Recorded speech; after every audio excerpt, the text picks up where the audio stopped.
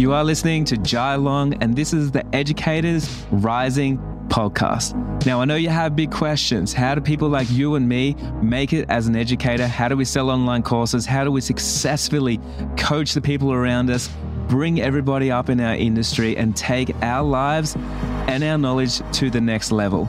If you are obsessed like I am and you're thinking that's exactly you, that's exactly where you want to be, then this show is going to be for you. We're going to obsess over all those little things that are going to end up getting you big results. Thank you for listening. Let's get into it. Hey Riser, I want to ask you a question. Have you ever thought about having a membership or a subscription for your content? Now, you've probably seen people all over the internet do this business model, whether it's on YouTube, you got to subscribe to be on their channel, or maybe it's a podcast. Some podcasts you have to it's gateway, you have to actually pay for it. Maybe it could be on Instagram. Sometimes we have channels on Instagram. Could be on Patreon, could be on Circle. So many different ways that we can create communities and we can have a gateway for how people access ourselves and our knowledge and our staff and our team and our resources and everything else.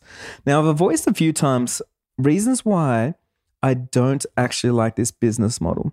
Now, today I wanted to bring someone that's more of an expert than myself on this subject, and her name is Jade Beason. Now, Jade is a content creator, but she's a content creator coach that helps content creators with marketing, sales, and all those things. And what pricked my ears, I was on an Instagram account the other day, and she started talking about predictable income and memberships, and how a membership can be a great way for you to have predictable income so you can safely scale your business, and you know how much money you can put into marketing and into advertising, into sales and everything else. In fact, if you're trying to hire more people. And I got thinking a little bit. I know with a membership, it can be such a low entry point, but also it can be such an easy way for you to get a big cash injection into your business. And especially when you're sort of bootstrapping, you don't have much money and you're looking to scale, you're looking to get in an influx of cash so you can maybe build an online course, maybe launch an event, a retreat, a workshop, whatever it is. But it could be just the answer that you're looking for. So let's get into today's episode. And before we do, I just want to let you know that I am doing monthly giveaways of a one-on-one session with me. And all you have to do is leave a review on the Apple Podcast app for this podcast and let me know how it's helped you in some way. Now, if you do that for me, I'm going to choose one lucky winner each month. I'm going to send you an email and I'll jump on a one-on-one session with you for 45 minutes and we can dive into any blocks that you're having, how to scale, how to get started, like whatever it is. And I can't wait to work with you. So let's get into today's interview. Hey, Jade, so good to have you on the show. And you know what? I love everything you post on social media, all your messaging, all the things that you got for creators. And I needed to get you on the show to talk about a few things. But today we're going to talk about revenue streams, different revenue streams, ones that could work for us, maybe ones that don't work for us, and maybe something more along the lines of memberships and ways we can have predictable income, which a lot of course creators and a lot of creatives and a lot of influencers and a lot of us don't ever think about that kind of stuff. So would you like to introduce yourself and we'll get started? Yes, for sure. So first of all, thank you so much for having me. I'm super excited to have this conversation with you. I'm Jade. I am a content creator and I'm also a creator coach, which basically just means that I spend all of my time working with fellow content creators. I help them learn how to grow their influence online and then transform that influence into income. So I work with a wide variety of creators from a bunch of different niches, and I help them create businesses basically and really turn it into a profitable side hustle or full-time kind of journey. And yes, we talk a lot about money and a lot about social media. Those are like the two things that I spend most of my time talking about. That's epic. Are you seeing just a big influx of creators right now with, with social media? Everyone's sort of like, when they grow up, they're going to be a YouTuber. They're going to now be a TikTok star and everything else. Yeah, there's like a stat about that, isn't it? Where I can't remember what the exact number is, but majority of young people now want to be content creators when they grow up, which I think is so wild because I'm a millennial. I'm like a slightly younger millennial, and I just did not have that on my radar when I was younger. Totally. I was always like, I want to become a marketer, which basically is like the older version of wanting to become a content creator. Yeah, that's pretty funny. Well, also, I guess it's all a little bit different because even like maybe our parents and stuff, they want to be movie stars or radio stars, or like we've always kind of had this dream of being like the rock star that's in front, maybe even an astronaut because they get so much TV time. So it's like we've always had this dream of being the rock star in front of getting people's attention. And now it's accessible to all of us. Yeah, it is. And to answer your original question, I'm seeing a huge amount of people really try to dedicate their time to becoming successful content creators, which I absolutely love. There was a huge gap, I noticed, like a knowledge gap when I first started my own content and my own journey, in that there were a lot of creators who were really skilled at creating content or sharing their life, and some were already great at building audiences too, but there was a real gap in knowledge when it came to how they could actually convert that into a business and turn that into income. Because realistically, if you didn't grow up like studying marketing or business, if that wasn't something that you were ever interested in, which a lot of creators aren't, not at all. Then no, not at all. That's not what they entered the industry to do. So if you don't have that knowledge, it can seem very difficult to actually figure out how to a way to earn a consistent income from what you're doing, from creating, because that's not the experience that you had. So that's kind of where I come in. And that's the bit of information that I share with people so they're actually able to do that. So you're bridging the gap from where they are right now, where they're passionate, they're ambitious, they're creating some cool stuff, no strings attached to the cool stuff, and then they want to be sustainable and they want to make some money from the cool things that they're actually creating. Yeah, exactly. And that's been so much fun to do because the results of it's like the most fulfilling job I've ever had in my life. I always say that because I mean, and you would know as well, because I know that you're an educator as well, but it's so amazing helping people like reach their goals in that way. Nothing could be more fulfilling than that. So it's a great job. So when we're going forward as like creators, and when we're talking about creators, we're talking about people predominantly maybe even on social media that are creating cool things. How do you think right now a lot of us are creating income from the things that we love? Yeah. So it varies. I usually see a lot of creators go into this thinking, okay, well, the way I'm going to make money is through brand partnerships, because they grow an audience and they think, okay, so I'm going to get a brand to sponsor my content, or I'm going to create content for a brand. And that's usually the main income stream that people set their sights on. And I definitely help creators with that. And I've got a lot of experience with that from multiple sides, working for brands, working for agencies, etc. And it is a really good income stream, especially when it's done properly.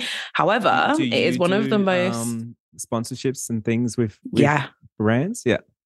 I do. Yeah. It's actually almost half my income comes from brand partnerships and sponsorships. Okay. Yeah. So I actually do a lot of work with brands, mostly because I've been really fortunate in the past couple of years where I've built really good relationships with a few brands who I use like all the time anyway, and really seamlessly fit into my content. So yeah, I do a lot of brand partnerships and I do a lot of long-term 6 month to a year long deals, which is what brings me the consistency, which is what I try to get other creators to do, because that's how you have that consistent income. Otherwise, what can end up happening is creators enter the space, especially when it comes to brand partnerships. They start taking deals kind of sporadically, not always with the brands that they necessarily want to work with long term. And then they get in this cycle of every month being like, oh my God, where's my money coming from next month? Or they get in a cycle where they're just waiting for brands to pay them. And that is a very difficult place to be in. Some brands, I've had brands what had 90+ day payment terms. So you're waiting 3 months to get paid for the work that you did.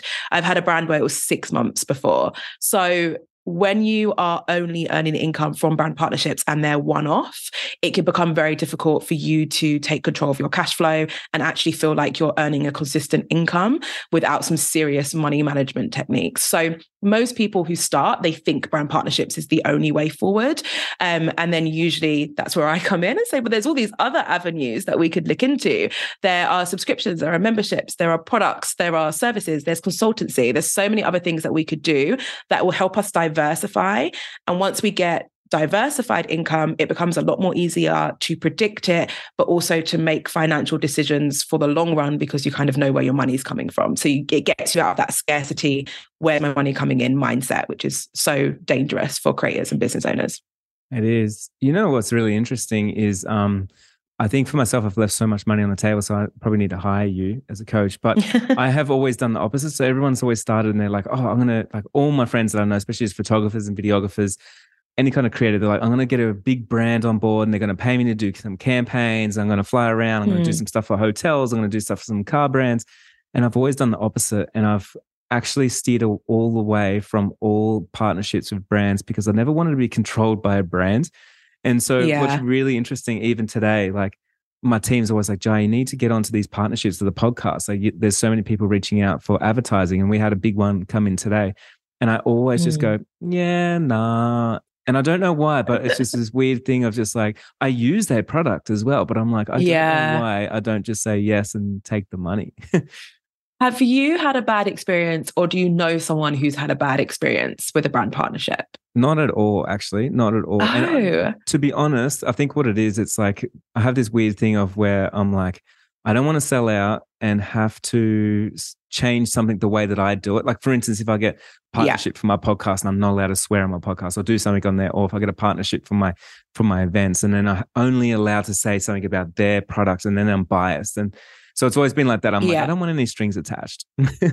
Yeah, that's totally fair. I think that's more about the right partner, because there are brands where they're just like, I want you to be you. And those are the best brands, because at the end of the day, what they're buying into is the relationship and trust that you have with your audience. So if a brand is going to do a partnership properly, they need to be willing to hand over creative control to you, because otherwise it's not going to have the effect that they want. And there are so many brands who don't do that. So I totally get where that comes from. But there also are a lot of brands who are amazing when it comes to that. Like the brands who I work with now, or I've worked with most of the time where I've had this kind of brand, are incredible when it comes to that. Like they will send me the messaging and then I will be like, oh, this is my concept. And they're like, great. No feedback.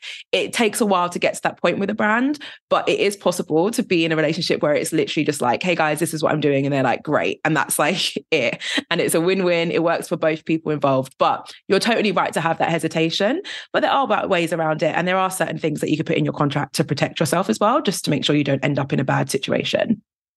Yeah, and I guess as you're doing it more and more and you get results for those brands, they trust you more and more and they want to be involved in all the content that you're creating, which is really cool.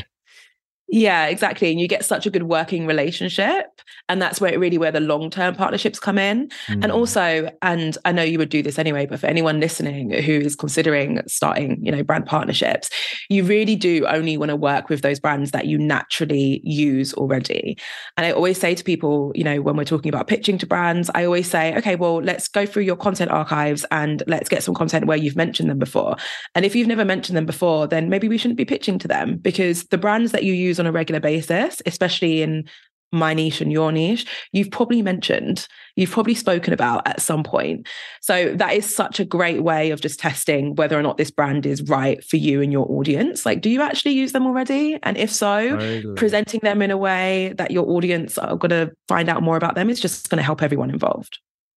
Love that. So let's talk about memberships. I know there's so many different types of memberships that we can create with ourselves now, and I've got a lot of friends that will have a simple membership where it's you pay for some extra content on their Instagram account, or maybe they've taken it to another level and they've got a separate platform somewhere, and you've got to pay a monthly subscription. Maybe it's Patreon, maybe it could be Circle, it could be so many different things where they house their community and they give them some locked content and they can unlock that content with some money. So what are the pros and cons? And maybe tell me about that business model.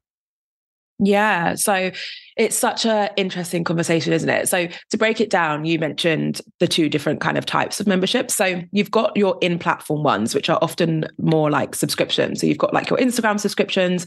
On YouTube, it's called YouTube memberships, that kind of stuff. There's a new one like TikTok Live, where it's in platform and people are spending usually a small amount per month in order to unlock some kind of exclusive content. Now, when it comes to those types of memberships, the pros and cons of those is that, first of all, for you, the creator, usually pretty easy for you to launch and create because you're already on that platform. It's already all in-house. You're not learning how to do anything. You're not building anything from scratch. Your main focus is creating some kind of exclusive content that has value. But other than that, there's no additional other work that you're doing. So usually it's a lot easier for you to start with stuff like that. But with most things, because it's slightly easier, the payoff isn't as big. Most of the time, people aren't going to be paying more than a few pounds per month, maybe 10, 20 pounds per month for those really valuable subscriptions or memberships, which means that, you normally need to get a huge volume of people in for it to actually result in a decent amount of income. So depending on what your objective is for that, it's either the right move for you or not. So a good example, I have a YouTube membership, which is literally like £2 a month. So really low level, and it's called Behind the Business. And it's just one video a month where I'm showing the real behind the scenes. I'm taking people through my numbers. I'm sharing the different decisions I'm making in regards to my programs and if I'm pivoting, really personal stuff. So for me, in that scenario, it was awesome. A great thing to do. Oh, thank you. I only launched it about a month ago. But for me, it was like a real exciting thing to do because I just wanted a place to share that level of info with people who wanted it, because I knew all of my subscribers didn't necessarily want that. They wouldn't relate to it. It wasn't of interest. So I just wanted to create a small community where I could share that stuff. And that was the way for me to do it. And it's worked really well so far. So it wasn't a revenue driver. It was just a way of like segmenting my community. So when you have that kind of objective, it works really, really well, right? Yeah. Flip side though. So the other kind of more robust memberships, those are the ones where you are normally offering something of higher value, and maybe you're doing like Q&As and you've got resources and you're often using other platforms. So it's not on like Instagram or TikTok. Usually it's built on Kajabi or Thinkific or something else, right? Those are significantly harder to create. I also have one of those. They take a lot more time, a lot more money. You've got to really launch it. Like you're launching an offer essentially. So that takes a lot more time and effort as well. And then you've got to show up a lot. You have got to normally do Q&As on a regular basis, create fresh content on a regular basis, be in the community. I'm in my community every single day. It is a lot of work. Wow. But there's like no passive element to it. Like, yeah, I'm on holiday. To passive income, isn't it? It's literally the opposite to passive income. Like I'm on holiday every morning checking my group. Like there is no off button when it comes to that type of membership. But then you can charge a lot more for it. So mine are in like 6-month containers now. And I've got 2 different levels, but it's around $70 to like $120 per month, which is obviously significantly more than the £2 per month. Totally. But what you're getting completely different. More. Yeah. Oh my God, way more support, a lot more resources, just significantly more value. But that was designed to be a revenue driver for me. So that made sense. And I think a big thing when it comes to those types of memberships is understanding your audience and if that's the right fit. For me, that group of people I work with in that club, they're entry-level creators. So I have like an advanced program as well, but they're entry-level. And I know that when you're entry-level, you do not normally have the funds to commit to this multi-thousand-pound program. And sometimes you're not even sure if this is fully what you want to do in the long run. So I wanted to create something that was more affordable so they can learn the skills they need to really get started. Because otherwise there would be a huge group of my community that I wouldn't be able to help. Yeah, you also got to know yourself as well, don't you? Because like, as you're saying, like you got to be willing to show up a lot and show up live and support and listen and do so many things. And I've actually done some coaching for some coaches that started off with the membership thing. And after about maybe a year to 18 months, they've come to me and they said, man, I thought it was going to be passive income. But to be honest, I'm just chasing the churn rate because people leave if I don't bring a new piece of content each month. And so I'm on this train where I'm obligated now. I have to keep, producing. And yeah, it's been real fascinating sort of seeing that. Yeah. And I'm not going to lie, I can't see myself having a membership forever. Like it is a lot of work. I found it really rewarding so far. And whenever I'm having this conversation with a lot of creators who do consider this as a potential route, I always have to share both sides. of what it really looks like. Because it's super rewarding. And honestly, if it wasn't for the results that people got, I probably would have shut it down a little while ago. But it's super rewarding. So I have that commitment there. But doing this for the long haul, I don't think many people would do it for like 5-10 years plus, just because it really does make it difficult for you to take any amount of substantial leave from your business and from what you do. It's genuinely very difficult. And I have people in my team who help me, but it's still that was the next question I was going to ask you as well. Like, do you think you can sort of outsource a lot of the things, like having a community manager and maybe someone that's in charge of experiences and in charge of events and maybe in charge of content and stuff that could facilitate all of these things? Yes, you definitely can. And depending on how you've built your brand, it will be easier for some and harder for others. How I built my brand and how a lot of people listening will build their brand is based on them. So they are the face, and a lot of the time the brand is literally their name, like mine is. When that is the case, and when your marketing is very much focused on you showing up and bonding with your audience, so usually that's through the social media content. When that's the case, it can become difficult to outsource everything because people are buying into you, so they need to see you on a regular basis. So there are things that you can do that can help you with it. For example, getting really great at batching your content and ensuring that there's not a huge amount of live offers as part of it. So I do one monthly live Q&A. A little bit more to sort of like for your lifestyle, I guess. Yeah, exactly. That's the biggest thing. And I always say, like, whenever people are starting to do memberships, people have the tendency to kind of over promise. So they want to launch with like, I'm going to go live with you every Friday, and then we're going to do this all the time, and you're going to have access to me all the time. You could DM me whenever you want.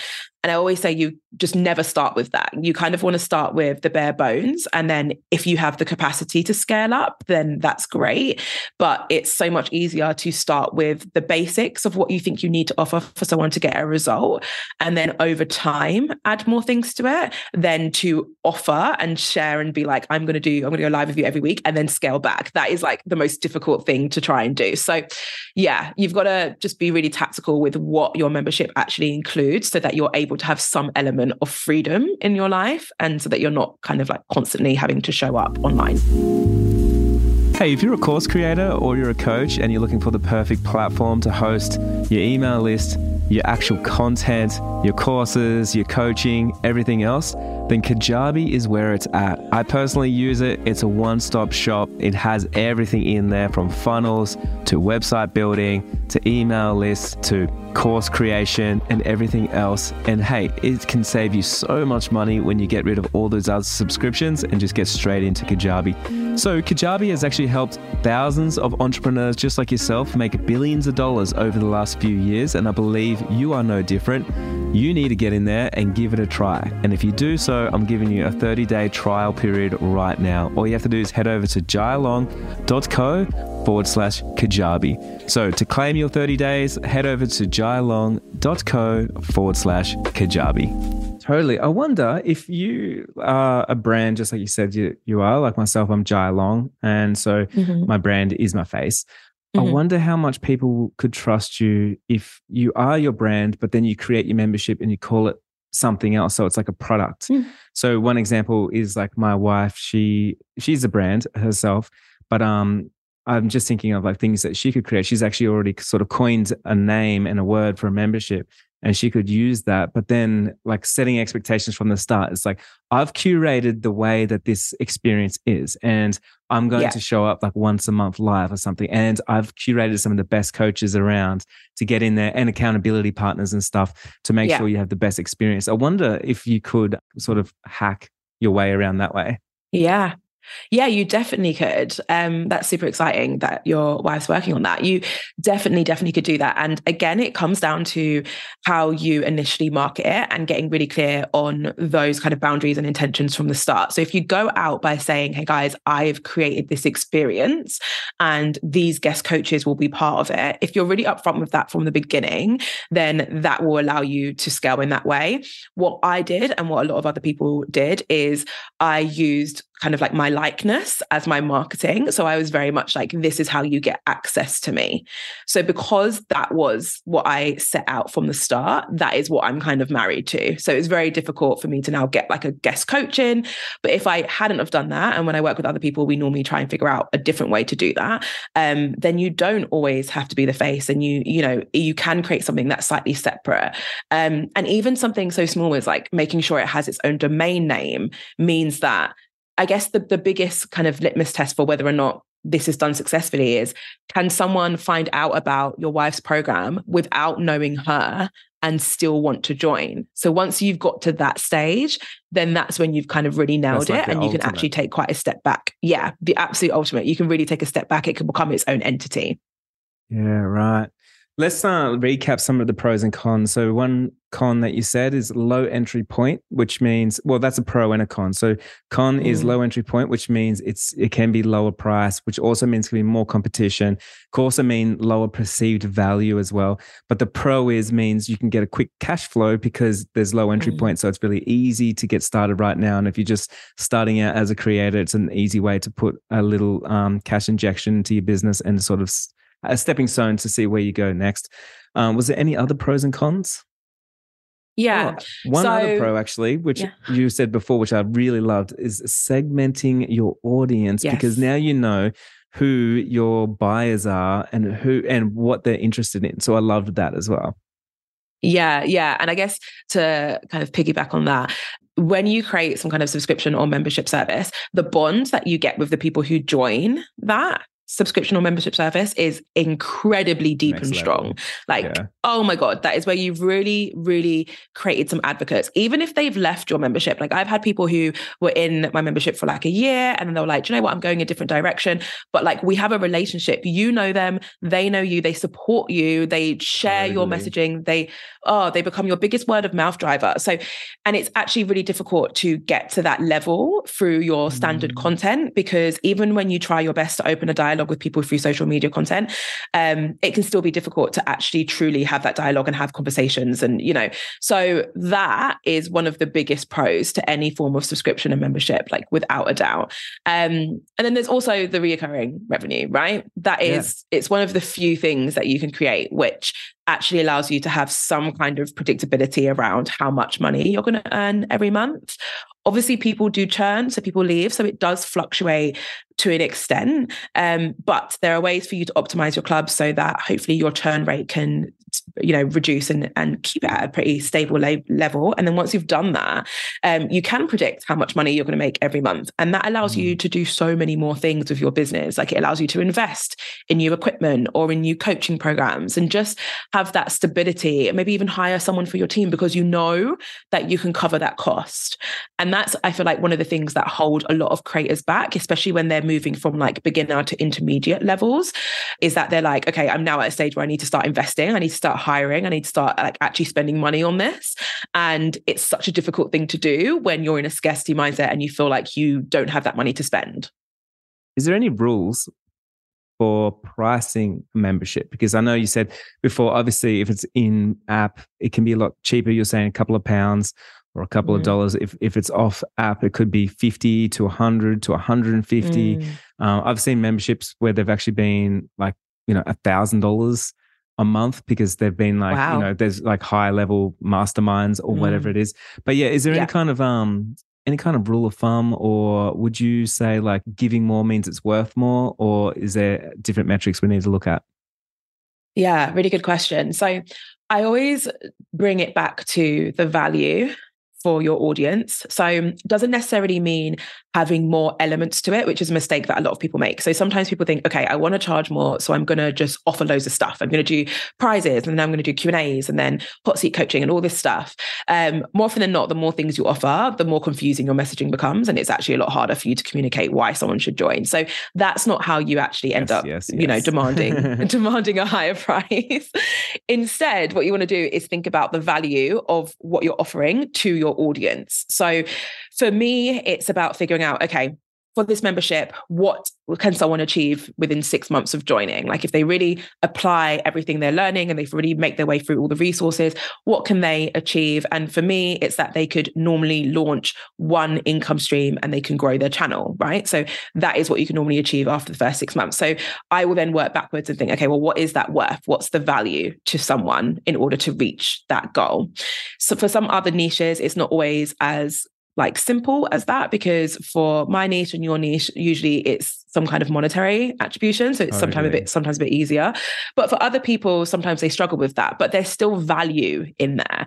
So even something like if there is a creator, I actually worked with a creator recently who has this huge fan base on Instagram and all of her content is about hair, like it's all about blowouts and hairstyles and stuff like that.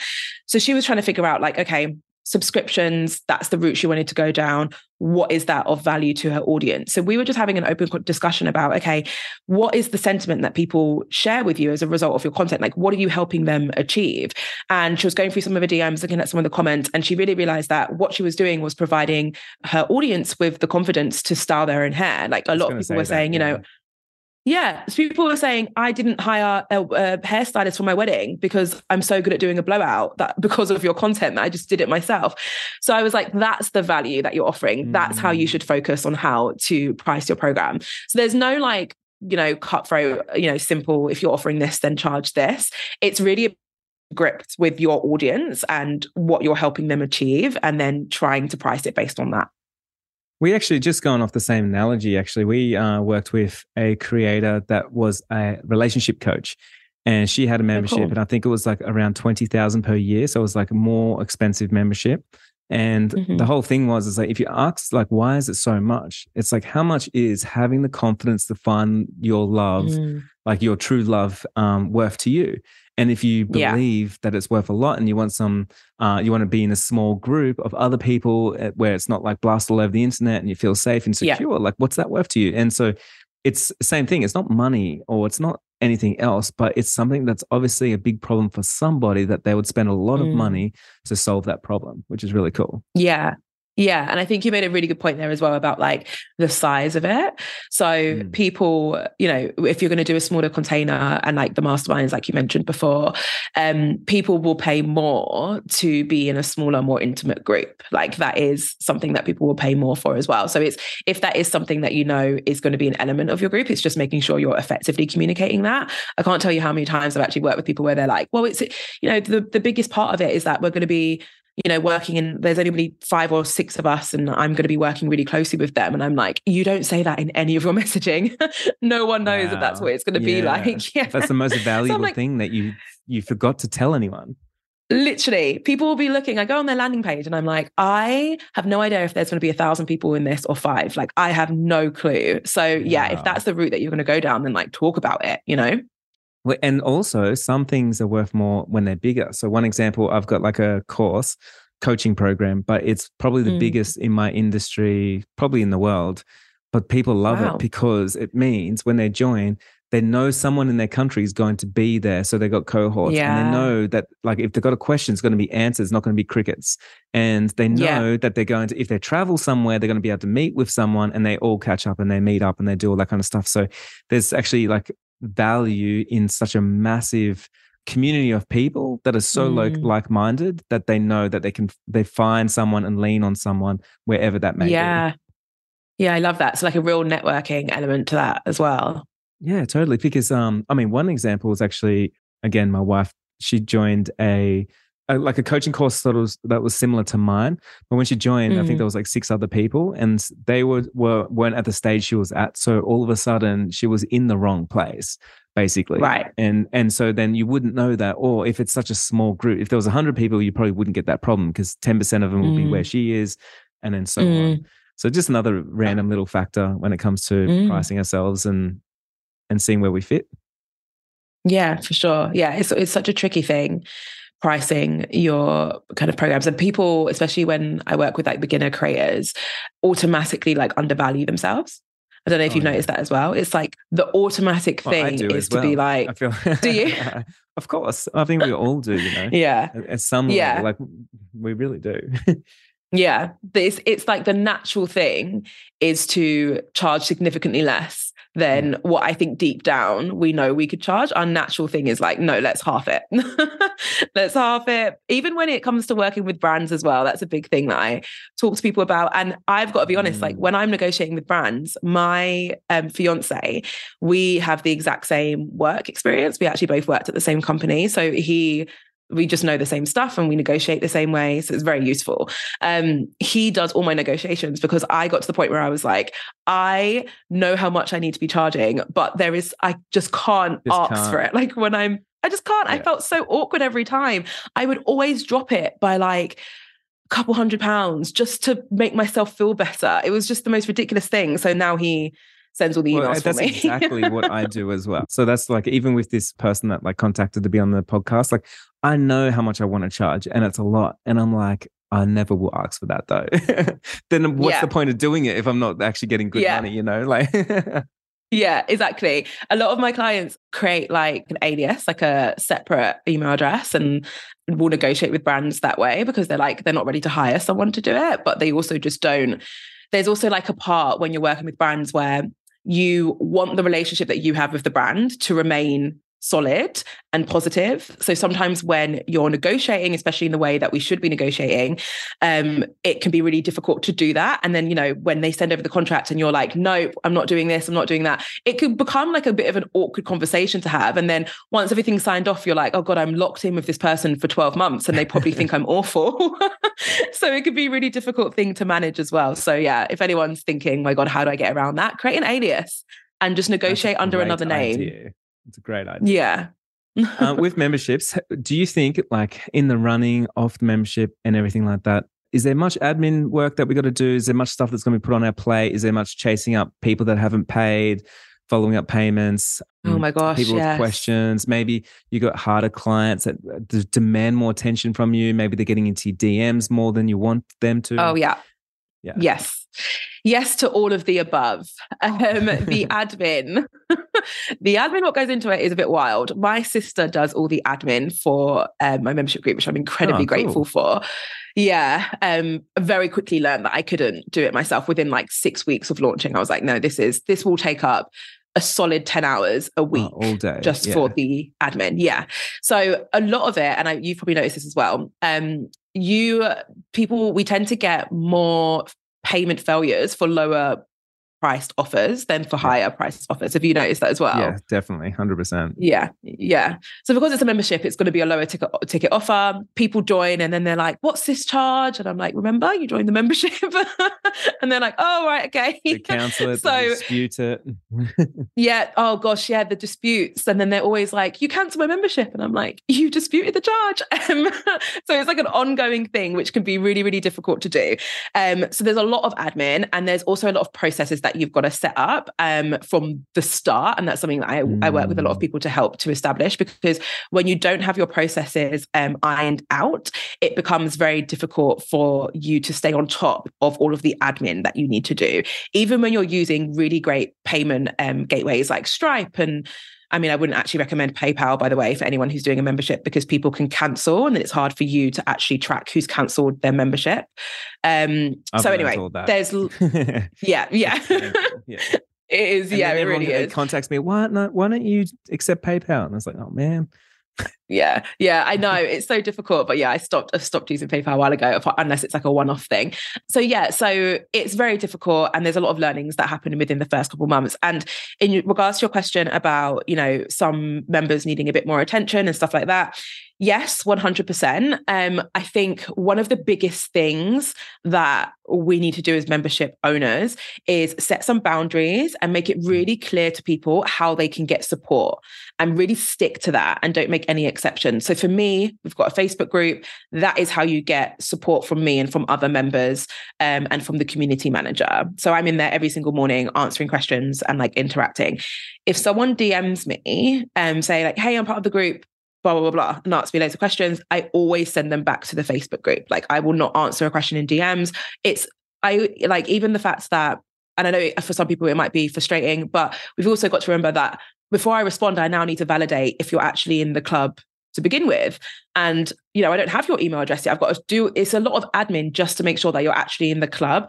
And also other people don't get to benefit from the response to the question. And that's one of the main reasons why these communities work so well, is that you could have someone who might be quite passive in there and who might not be asking a lot of questions, but they can just be in the community and learn a lot just from being in there.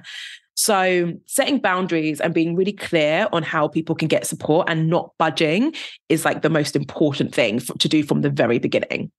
Even stuff like I've come undone where like I'm being too nice, where you get back to people's DMs and they ask a question and it's all good. And then instead of saying like, can you please get back in the community? Like, oh, I'll just answer it right here. And then they'll ask again and ask again. And then one time comes around when you do an event or something and you're really busy and you just forget to get back to that DM. And then they see it as, I'm now just ignoring them. And I've had that before where it's like, you didn't set the expectations and then now you've created a worse experience than if you just set the expectation and said, please always go to the community. Please always submit in where you need to submit in. So something that I've learned, and I do continue to still learn because I am lenient all the time. But yeah, it is such a good point. Yeah. I remember when I first started my like social media channels back in like November 2020. And I used to do this thing where I used to say to people, guys, I am just like practicing auditing other people's channels. If you want me to look at your social channels and give you some feedback, like DM me. And I do not regret it. It was great. But going from just saying like, DM me your problems and I will answer all of them. Obviously, this is back when I was at like 100 followers and a couple hundred followers. So it was very manageable. Once I started to grow, realizing that I was at a point where I couldn't do that anymore, and then resetting boundaries with people was so difficult to then have to go out and be like, I'm so sorry, but I actually don't do this anymore. I can't offer this as a service. I can't keep up with it. I won't give you the right feedback that you actually need. That was like a real challenge. People got, I wouldn't say mad. People were a bit disappointed. Disappointed, but also there was, disappointed, which is fair. But there was no way I'd be able to do that because that would be literally my entire job, and then I wouldn't have any income. All right. To recap on that, it's definitely a lot of work in memberships, and you've got your admin work cut out for you, and setting clear expectations and guidelines and having maybe tutorials on how to use your software, your space, how to interact, core values and things like that all seem to be key to having a successful membership. Is there any last things for a successful membership that you can think of at the top of your head? Yeah, actually, there is one. And this is something that I started to implement recently, and it made a really huge difference. And it's actually applicable to all programs. Having a system for gathering your frequently asked questions and presenting them in a way that's really easy for people to see. And it sounds really simple, and a lot of us will have some variation of this. Most of the time, though, what we have is questions like, how do I cancel my membership? And like the basic ones that we know people will ask, and that's great. But what about all the other questions that people ask that actually aren't related to the membership itself, but it's related to their journey? Because you'll know, as well as most people listening to this, people often have the same questions. Like there are a few questions which pop up on repeat. So instead of consistently having people have to ask you that question and waiting for a response, just collate those frequently asked questions about people's journeys, about challenges they're having, collate them in a way that's really easy for people to navigate to and browse different topics, and make sure it's being shared regularly in your program communities, because that in itself will answer a lot of people's questions. And it will also ensure that the quality of the questions that are being asked in your community are even stronger and higher, because you're not getting the same ones over and over again.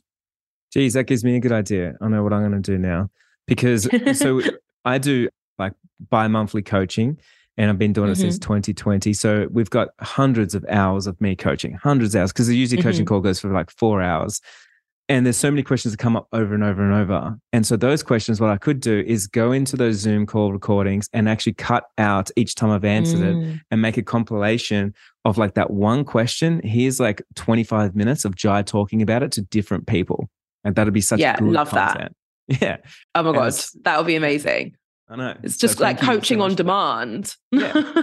It's exactly what I was looking for. So yeah, it's really cool. Well, amazing. Thank you so much. You've given myself and everybody so much to think about, which is really good. Where can we come and find you and say hello? Yeah. So my name's Jade Beason. That is my handles for all of social media. My biggest channel is YouTube. So if you don't know how to spell my last name, Beason. So it's Jade Beason. Biggest channel is YouTube. I'm also on TikTok and Instagram too. Epic. Thank you so much. And I'll talk to you soon. Hey Riser, thank you so much for listening to today's episode. I'm excited to see the big results that you get and celebrate those wins. If you do want to join my community, I have a Facebook group called Educators Rising, and I believe it's the place that you need to be if you want to share your wins, you want to share your strategies and everything else. I do show up live and I do get in there and interact with everybody, so it's a lot of fun. Also, if you're a creative entrepreneur, I do have a podcast show called Make Your Break. It's incredible. We have so many good speakers. There's lots of motivation, inspiration, tips and tricks, strategies, and everything else. So be sure to check those out on Spotify or Apple Podcast or wherever you listen to podcasts. I'll see you soon.